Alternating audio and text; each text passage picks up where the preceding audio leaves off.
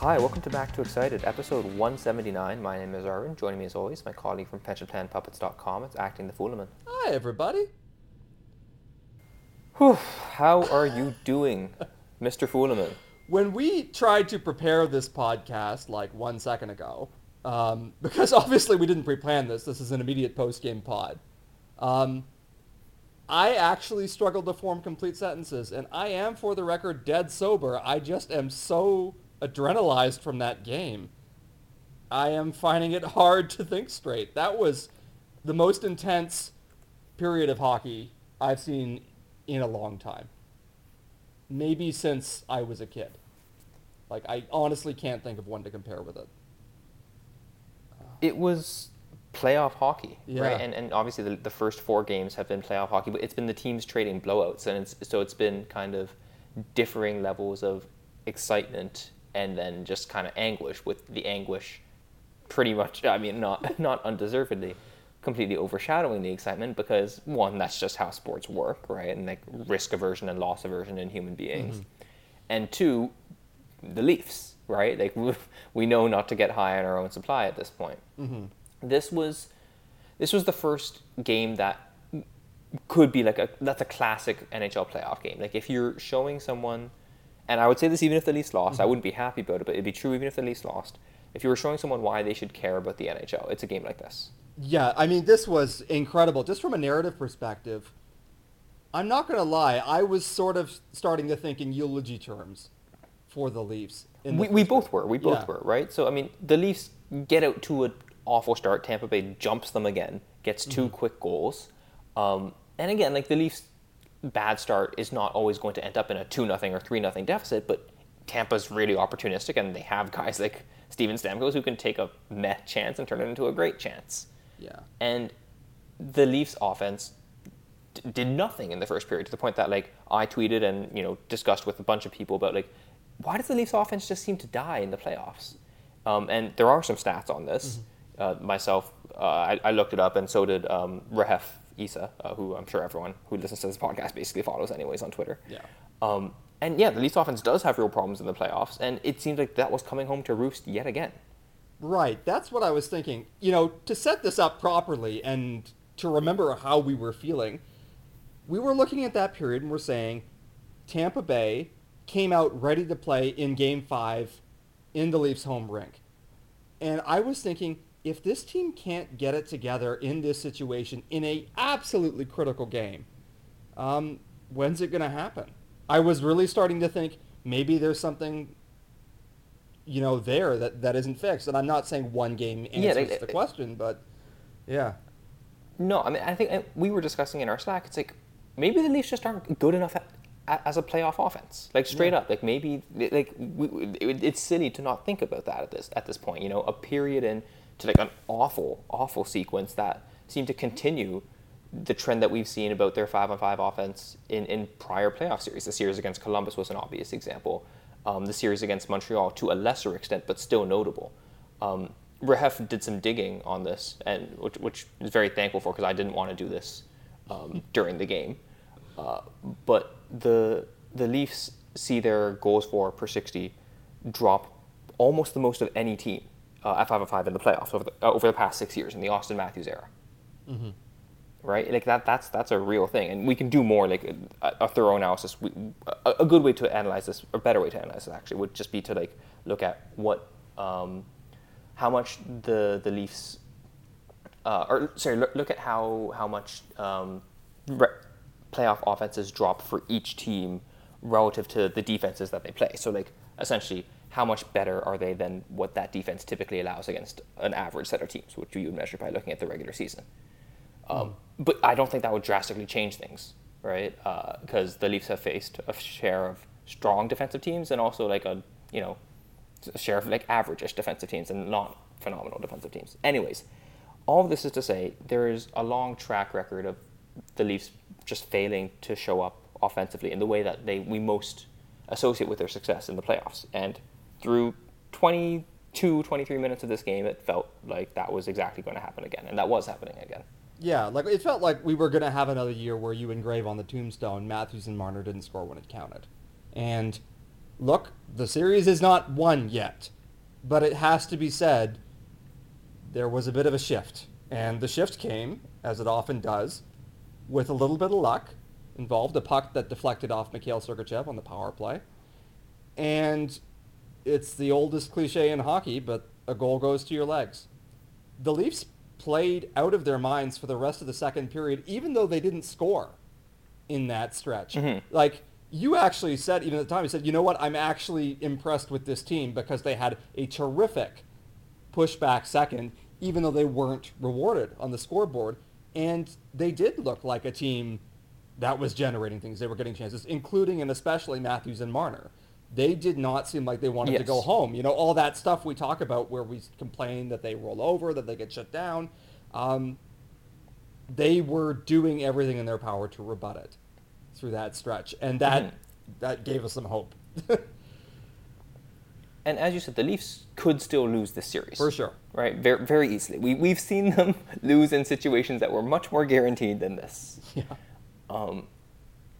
But I think it is important to note that, you know, we've talked about this before, 31 teams will lose at the end of the day, and there will be a point where you can say they didn't show up where it mattered. If the Leafs lost this game, we would say they didn't show up when it mattered. They did show up this game, so we have to say, you know, if it mattered, if it lost, it mattered that they won. So they did show up when it mattered. And especially the top four players showed up when it matters. That's something. Yeah, right? Absolutely. That doesn't absolve them of any past sins. That doesn't absolve them if they throw up two stinkers in Game 6 and Game 7. But it's something. And it almost makes it more frustrating because these guys are not unredeemable as like hockey players in terms of their ability to show up. We know that. Look, but yeah. I mean, I'll say, I think Tampa Bay is the best playoff team of anyone in the NHL, excepting possibly Colorado this year. That's my belief in my heart. I think that I mean they haven't lost a playoff series in 2 years. Like it's hard to bet against them. And they're just a good ass team. Yeah, like very tough defensively, good goaltending, great offensive talents. We talked about this in our preview. They don't have weaknesses. They only have things that they are maybe not as good at as certain other teams that are exceptional. But if you can beat the Tampa Bay Lightning, you can beat anybody. This is kind of an acid test. And unfortunately, because the Leafs have to confront it in the first round, there are no moral victories. You don't get credit for pushing the Lightning to, at minimum now, 7 games. But I think that pushback that we saw through the second and into the third was really encouraging because after a period where we started to wonder, have the Leafs been solved? Are they just not able to play through in these situations where the other team is adjusted, where the adrenaline is flowing, where the stakes are high? We saw them play a great game, and they were rewarded for it quite rightly. Like, the Leafs ultimately deserved to win this game, to my eye. Like, they wound up being the better team, despite a dreadful start. And that's almost as encouraging as the fact that they did win, although, to be clear, the fact they did win is way more important. This was, as I said, just a classic playoff game. Like, this game truly could have gone either way. As you said, I agree with you, and I think the Leafs edged it on balance. And certainly, when you look at it, you know, you shouldn't exclude the first period because the first period happened and was part of the game. But certainly after the first period, the Leafs completely dominated. Yeah. Which would have added to a sense of injustice if they lost, or a sense of like a kind of futility if they lost. In terms of how this happened, it's bizarre. Hockey is just so weird to me because, you know, within a game, I imagine there are adjustments, of course, but a team is not wholesale adjusting everything that they're doing and changing up, you know, their entire strategy to counter what the opponent has done. And yet there is just these huge swings in runs of play where sometimes it just feels like you can't get the puck. And it's weird. No matter what you do, you can't get the puck out of your zone. And sometimes it's the opposite. Sometimes you just are dominant. And it's so weird to me, and it's never going to not be weird to me how that happens. Yeah, I mean... And it feels trite to boil that down to effort in a lot of ways, or just winning battles and whatnot. But, at the risk of saying something very cliche, it felt that way. It felt like the Leafs were desperate. It felt like the top four forwards in particular were like, if we lose this game, one or both of us or many of us are getting traded. Mm-hmm. And this team is not going to be as we know it. Yeah, like there was a real sense of, we have waited a year for a chance to redeem ourselves after last year. And now it's slipping away from us. And we got to do something about it. And I was really impressed with all of them, with all of the big four. William Nylander, I know that sometimes he'll fail to throw a hit or he'll miss a back check. Those are real flaws. I get why people get annoyed at him for them. But when he's on, he is a very gifted one-stop shop for offense. Like he's so dangerous. He changed the game today. He did. They don't win if they don't have William Nylander. Probably anyway. Like, he was just outstanding. And I mean, that was kind of remarkable to see. I mean, the story of this game is that after looking like they were kind of dead to rights, the much maligned, very well paid top four Leafs forwards went out and imposed themselves on the game in a way that we weren't sure that they were going to be able to do again. And they kind of dragged this game back from the brink and this series from a situation where it would have felt dire to one where now they're in a pretty good position. We did want to mention the defense too. You were talking about Justin Holl before this we started recording. Right. I thought Holl had a good game, and I think we both thought, for sure Holl is going to play in the first round in game one, and he didn't. Liljegren did, and I thought Liljegren was fine, and I think Liljegren is fine. He would be fine in this role too. But Holl and Giordano have been good together. Holl was out there defending the lead, as the seconds ticked away. Part of that is because Keefe was expecting a 65, and Holl is a first unit PK defender. Mm-hmm. But that is important, right? And based on the regular season, Keefe does have that level of trust in him. Mm-hmm. So, yeah, I think that we're seeing kind of a reversion to what we might have expected based on that trust. Mm-hmm. I do think that there was a bit of an oddity with the pairings because Riley and Holl have never really seemed to work. And then Giordano Liljegren seemed to work quite well. With Muzzin recovering from injury, perhaps not 100%, I think the Leafs wanted to give him TJ Brodie, who is the best stabilizing factor on a Leafs pairing. And I think that those things together led to Holl being squeezed out. But, Holl's put himself back in there. And even though Ilya Lyubushkin, I'm not 100% sure, is going to draw in again, I think Holl's place is probably set. Well, I mean, the coaches don't change things after wins. That's a valid point in a Game 6. And I mean, I don't think that Keefe is going to put Timothy Liljegren with Morgan Rielly in an elimination game at this stage. No. So, valid point. Especially in Tampa Bay's barn. Yeah. It's a tough choice, but I don't think you do it. Right. The numbers for Rielly Lyubushkin today were good. As they have the entire series, they spent a lot of time with Matthews and Marner, and the struggles of that, the much discussed struggles of Matthews and Marner, are coupled with the struggles of Rielly Lyubushkin as a pairing. Mm-hmm. Not that anyone was particularly good in the first period, but I thought Lyubushkin, maybe it's just because his errors are noticeable, and I do like him, and we supported the move that brought him here, and I thought he's good, and he did add some ability that the Leafs don't have really a ton of, and it gives them another good NHL body back there.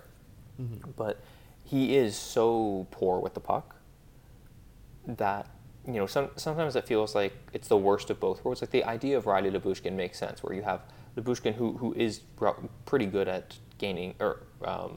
holding the zone, holding the blue line, preventing very clean zone entries, at least historically. It's kind of good defensively, good in puck battles and in physical situations. Rielly, all the things Rielly is not, but he struggles to move the puck. And Rielly, of course, is phenomenal at moving the puck and phenomenal at jumping in on offense and phenomenal at playing off strong offensive players, as we saw on his goal. But sometimes it feels like we have Rielly's zone entry defense and Nebuchadnezzar's puck breakouts as opposed to Nebuchadnezzar's zone entry defense and Riley's breakouts. Yeah, there can be a feeling of worst of both worlds when it's going sideways on you.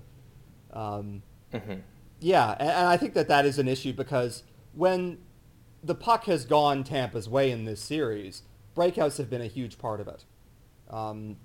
Justin Hall got a lot of flack for a giveaway early on in Game 4 where he tried to get it out, but as was rightly pointed out, this is by Anthony Petrielli at Maple Leafs Hot Stove, I think Andre Kasha could have stood to come lower there and to give him a breakout option. That's just one of those things where... Kasha, by the way, also had a horrible giveaway in the third.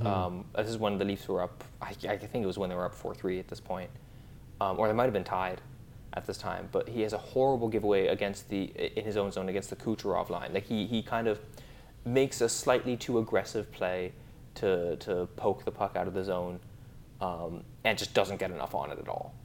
And kind of does sort of, I think he almost did like a sort of flyby when he did that. Like he poked the puck and then started going in the expectation that it would get out of the zone, and it did not, and that led to an absurd save that Campbell had to make on Nikita Kucherov, and I think another one on Stamkos like a few seconds later. And the Leafs go up the other way and basically, score on the ensuing set of shifts. Yeah. So, yeah, Kasha, I don't think has been amazing. It's a rough situation to put him in, having like essentially no time prior to the playoffs to get his feet wet again. Yeah, no, I agree with that. It's difficult. I think he's still clearly one of the 12 best forwards, but you would love him to show a little bit more situational awareness there. Yes. I think that also does touch on the goaltending battle, which is something that we've talked about as the clearest advantage Tampa has in this series. And I've said before, if Campbell keeps that goaltending matchup close or even, or, in a miraculous world outperforms Vasilevsky, the Leafs' chances get better and better. And I think you can say tonight that he did that. It's always a little bit tough to judge some of these goals. Like, Stamkos has beaten him twice on absolute howitzers where you're saying, could he have gotten to that? And then on the other hand, you say, it's Steven Stamkos, he does that to people. But down the stretch, Campbell, whose mentality has sometimes been criticized, came up huge repeatedly when the Leafs really needed him to.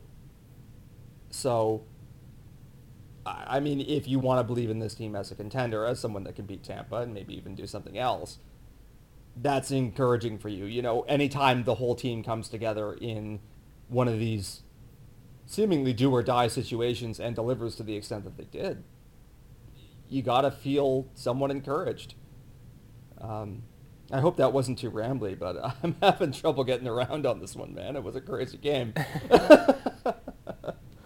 No, I mean, the good thing the best thing about this is I can enjoy hockey for the next 2 days. Yeah.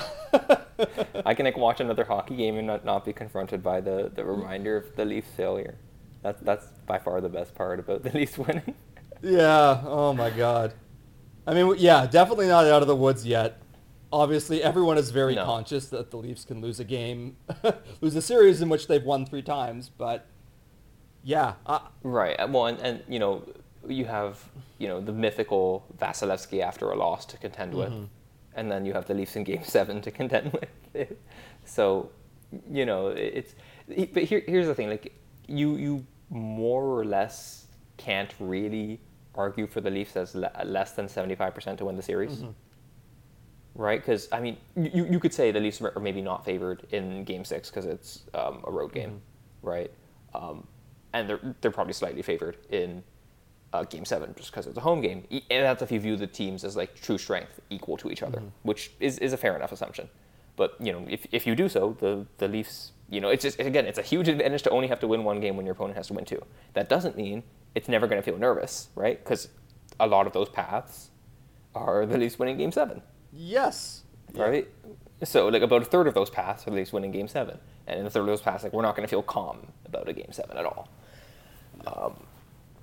But yeah, I mean, the reality is like and again, we've messed this up before against Boston and against Montreal. Up 3-2 is a strong position. Yes. And it's up 3-2, and I really hope that the Leafs get a psychological boost out of this.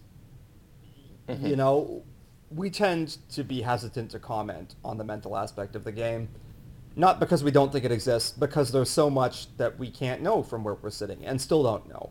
But it did really feel to me like tonight was a pretty neat sequence of the Leafs getting knocked on their heels early, kind of forcing their way back into it, developing some momentum, and then really asserting themselves against a fantastic hockey team. If you want to believe in the Leafs as contenders with a capital C, this third period was the best argument that you've had in a while. And that's a pretty cool thing. Whew. Okay, well...